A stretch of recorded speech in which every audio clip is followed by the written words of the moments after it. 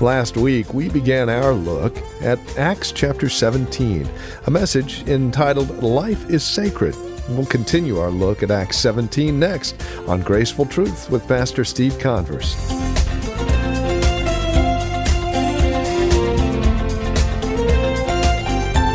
Sadly, our society thinks very little of life. You just have to look at the abortion rates to understand that truth.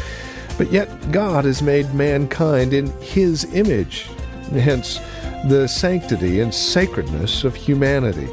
If in fact we are made after the fashion of God, and if we are God's handiwork, it would make sense that what God has made is to be prized above all else. And we must not think that the divine nature is like gold or silver or stone.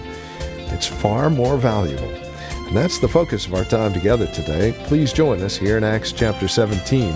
Here's Pastor Steve Converse once again with today's broadcast of Graceful Truth. Thirdly, not only has God made all things, not only has God determined or appointed His times concerning these things, but thirdly, I want you to see in verse 27 and 28, God made mankind in His image, it says. It says that in verse 28. 27 and 28. So they should seek the Lord in hope that they might grope for Him and find Him, though He is not far from each one of us. For in Him we live and move and have our being. See very clearly that God made us in His image. Ecclesiastes 12:7 says this, the dust returns to the ground it came forth, and the spirit returns to God who what? Who gave it. You don't just die and lay there in the dirt. Your body goes back to the dust from which it was created, but your spirit continues to live. For those that know Christ, they continue to live in the presence of God and the Lord Jesus Christ, their Savior. For those that don't, they're ushered into an eternity of hell.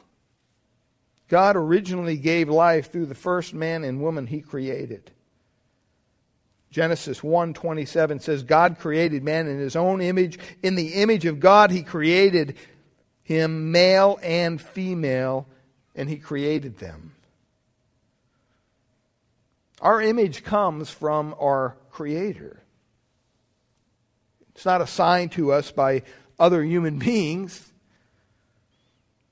Psalm 119:73 says, your hand made me and fashioned me. It speaks of a kind of almost a potter forming a pot. The verse I read in Jeremiah 1:5, before I formed you, I knew you. That word to know there conveys incredible meaning in the Old Testament in the Hebrew. It goes far deeper than just mere intellectual knowledge of somebody or awareness. That word really talks about a personal commitment, an intimate knowledge, an intimate experience with that person. It's used for the sexual union between a husband and a wife in Genesis 4:1. That's the kind of knowledge we're talking about.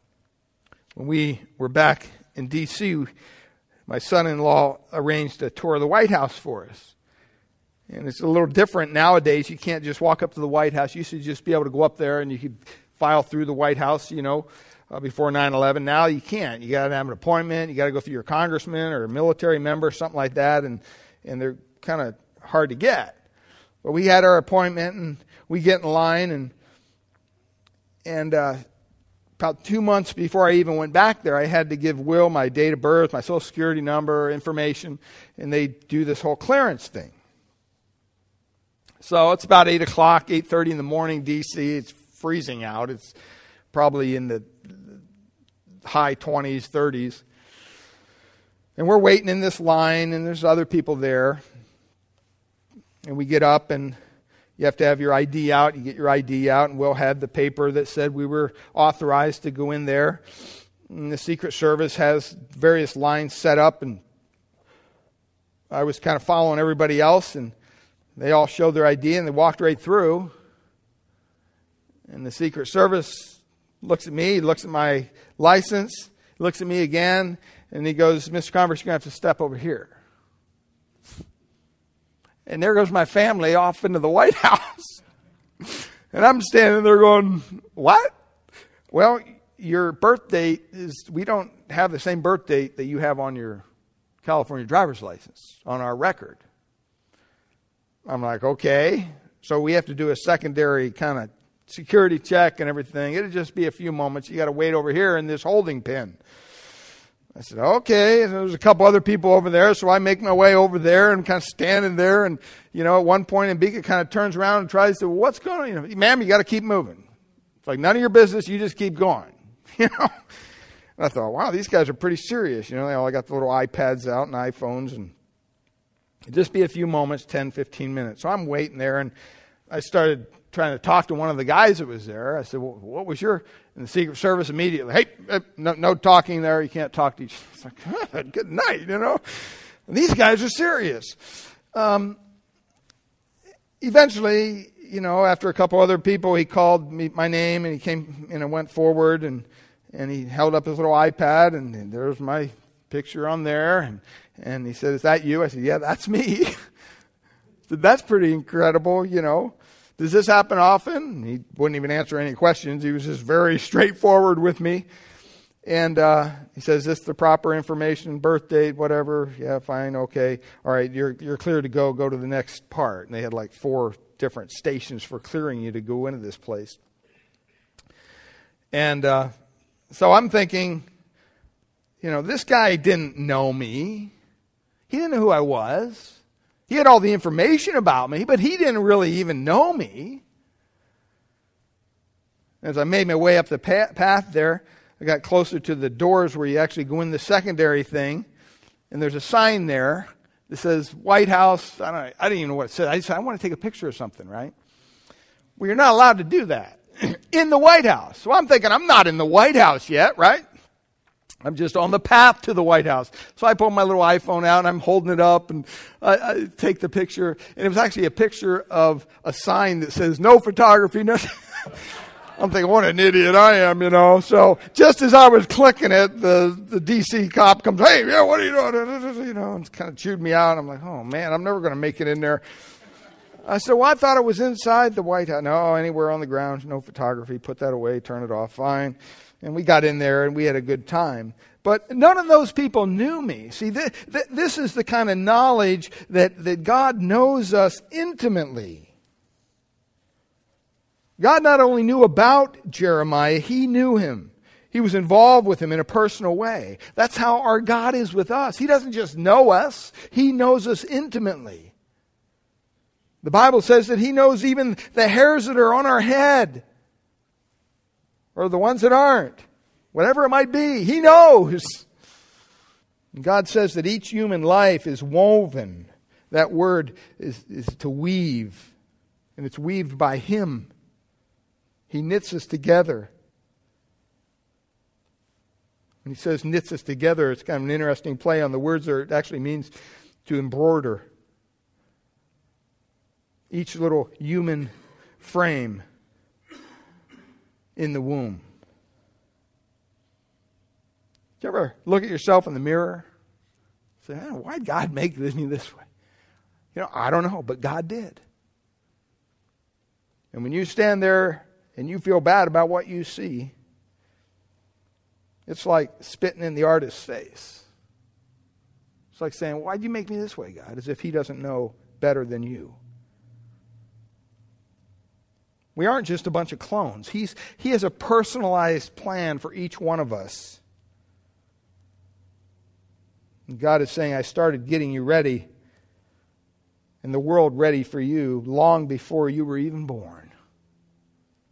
I worked through your father and your mother, through your grandfather and your grandmothers, and your great-grandfathers and your great-grandmothers. For generations, I was preparing you for this day of birth. What an incredible thing. History tells us that the mother of Sir Walter Scott loved poetry and art. It's no wonder he followed in his mother's love. The mother of Napoleon Bonaparte was ambitious for herself and her children. The mother of John and Charles Wesley was a godly and devout woman with great ability. See, God prepares for a child long before that child is born. It's not a mistake. Galatians 4:4 says, "But when the fullness of time was come, God sent forth His Son, made of a woman, made under the law."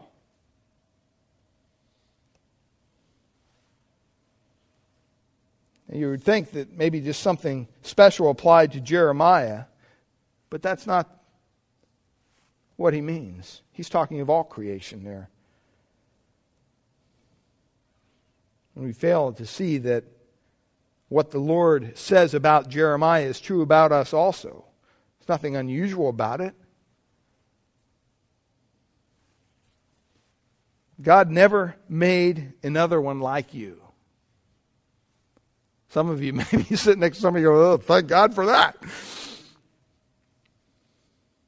We're all special. We have our little quirks. We have our personalities. We have the things we like. We have the things we dislike. We have our gifts and our abilities. All those things God put perfectly in place for us.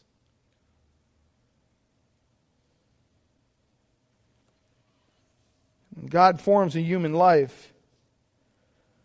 Billions and billions that have been born on this earth. There's not one duplicate. Even twins aren't duplicate. Each one is unique, prepared for God for the time in which He lives. And He says to Jeremiah, "Look, I've prepared you for this hour." He's prepared each one of us for the time in which we live. Lastly, I want you to see here that we should not think that the divine nature is like gold or silver or stone. That's what he says in verses 29 and 30. He says, "Therefore, since we are the offspring of God, we ought not to think that the divine nature is like gold or silver or stone, something shaped by art and man's devising." See, the pride of humanity has really, I think, blinded us in a great way in making proper choices when it concerns life. Ecclesiastes 11:5 says this, "As thou knowest not what is the way of the Spirit, nor how the bones do grow in the womb of her that is with child, even so thou knowest not the works of God, who makes all." That's what I was reading earlier. God's ways are not like ours. They're much higher. And yet we live in a society somehow that's lost its bearings of right and wrong. Wrong is right and right is wrong. There's political decisions that are based more on power than on morality.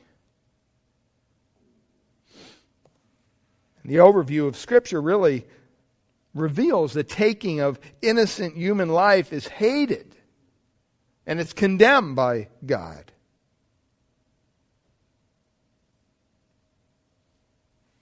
It's not the way of the Spirit. And as verse 30 says, we live in ignorance. But it says, "But now God commands all men everywhere to repent." See, society is quick to focus on the freedom of choice, but it's slow to focus on the results of that choice, as we saw in the video. We soon forget that there's two victims in abortion, the child who dies and the mother who bears the emotional and psychological scars, which don't go away, by the way. With no acknowledgement of the loss of life, there's no funeral, there's no grief process. And it definitely leads to emotional, relational problems. There's a thing today called post-abortion stress disorder.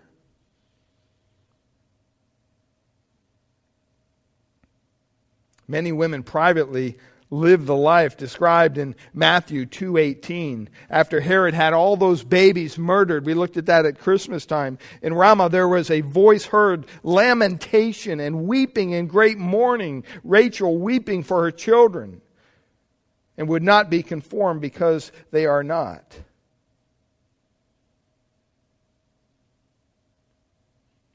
One writer says that abortion is an act of despair. He says 70% of women undergoing abortion believe the procedure is morally wrong.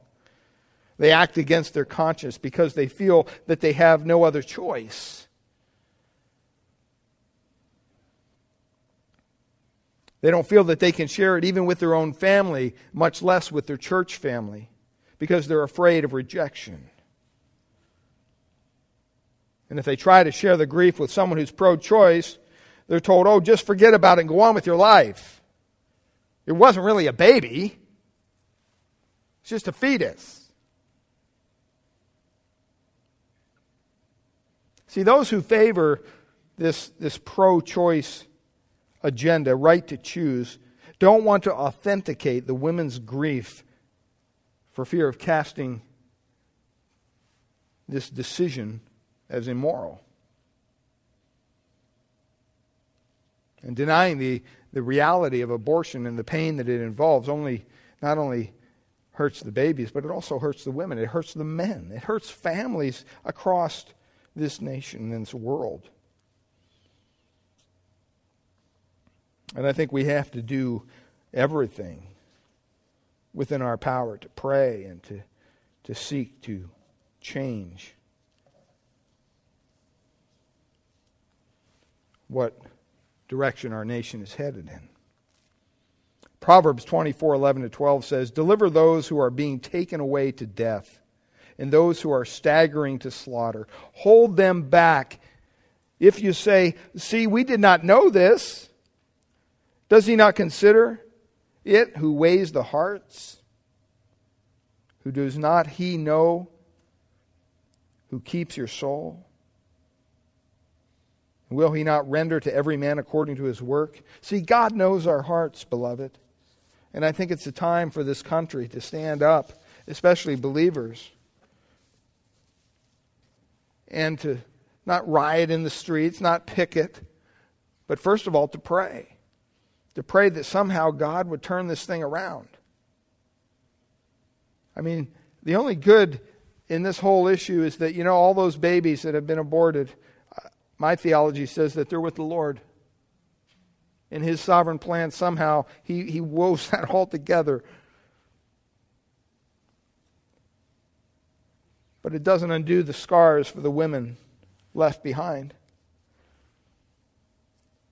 And I pray that as we join together as believers in this country, that our prayer would be that we would think of life as sacred and celebrate it as such. I mean, this is kind of a sobering message. I understand it's a very controversial thing, in society at least. But it's sad that we've relegated just one day in 365 days to speak out about this horrible tragedy that's going on every day in our country. And I want to say that if you've been touched by abortion somehow, maybe you've gone through one, maybe you know somebody who's gone through one, we're not here to judge you. That's not our heart. Our heart is to help you understand that there can be restoration, that there is grace extended at the cross, not judgment.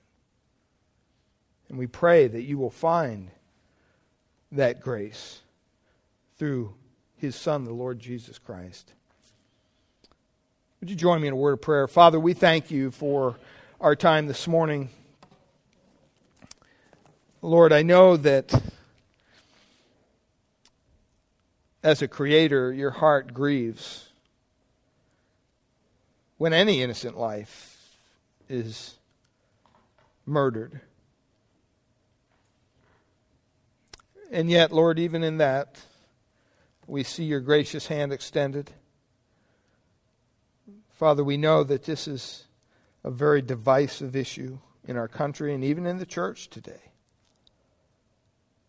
But Lord, we pray that we would not stand on our politics or our own personal choice, but we would stand upon your word.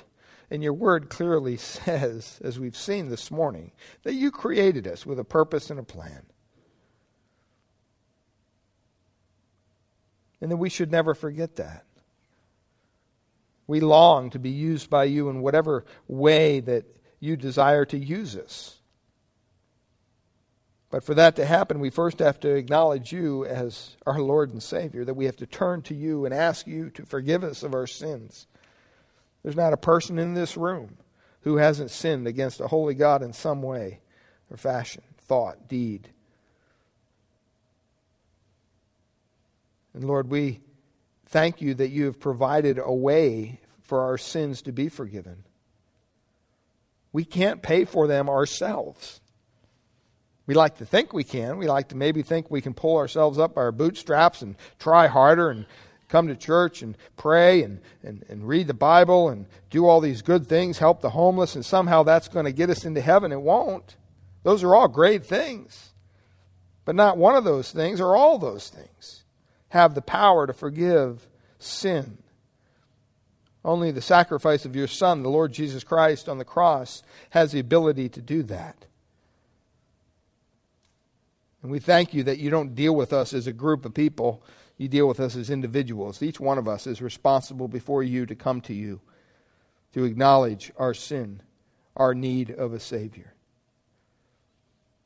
And when we do that, when we cry out to you, a holy God, God, be merciful to me, a sinner. Show me this way of salvation through your Son, Jesus Christ. Help me to set aside my plans and my agenda and live my life for you. You're the one that created me. You're the one that gifted me. You're the one that knows everything about me. You know what's best for me. Only then can we experience this forgiveness and grace that we've talked about. And so, Father, we pray for each heart here this morning. If there's any here this morning who is yet to cry out to you, to ask you for forgiveness, Lord, I pray that you would help them, even in their unbelief. Help them through that. And Lord, I pray for us as believers that we would remember that there's a lost and dying world outside these four walls that desperately needs to hear the gospel of Christ. And they not only need to hear it, but they need to see it lived in our lives each and every day. I pray that as representatives, not only of you, but of this church, as we work and we live, Lord, that we would do it in a way that honors you, brings glory to you, draws attention to you, not us. We ask all these things in Christ's name.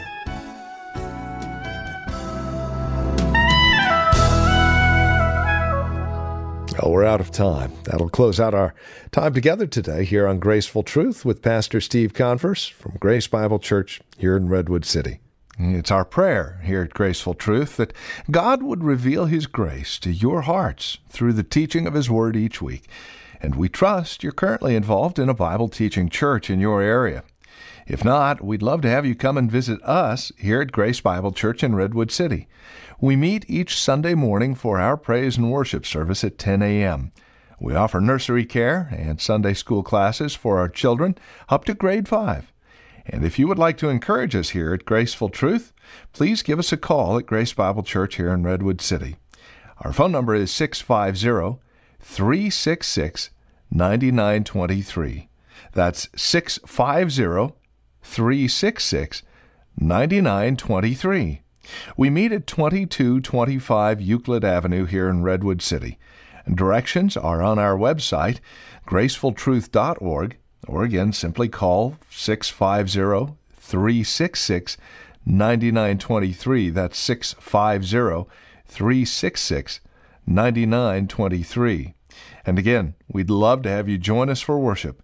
Simply call for directions or go to our website, gracefultruth.org.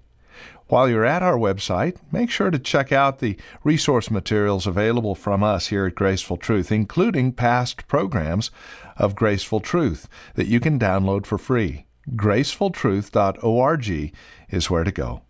If you're writing to us, our address is 2225 Euclid Avenue. That's 2225 Euclid Avenue. We're here in Redwood City. The zip code is 94061. And again, our phone number is 650-366-9923. That's 650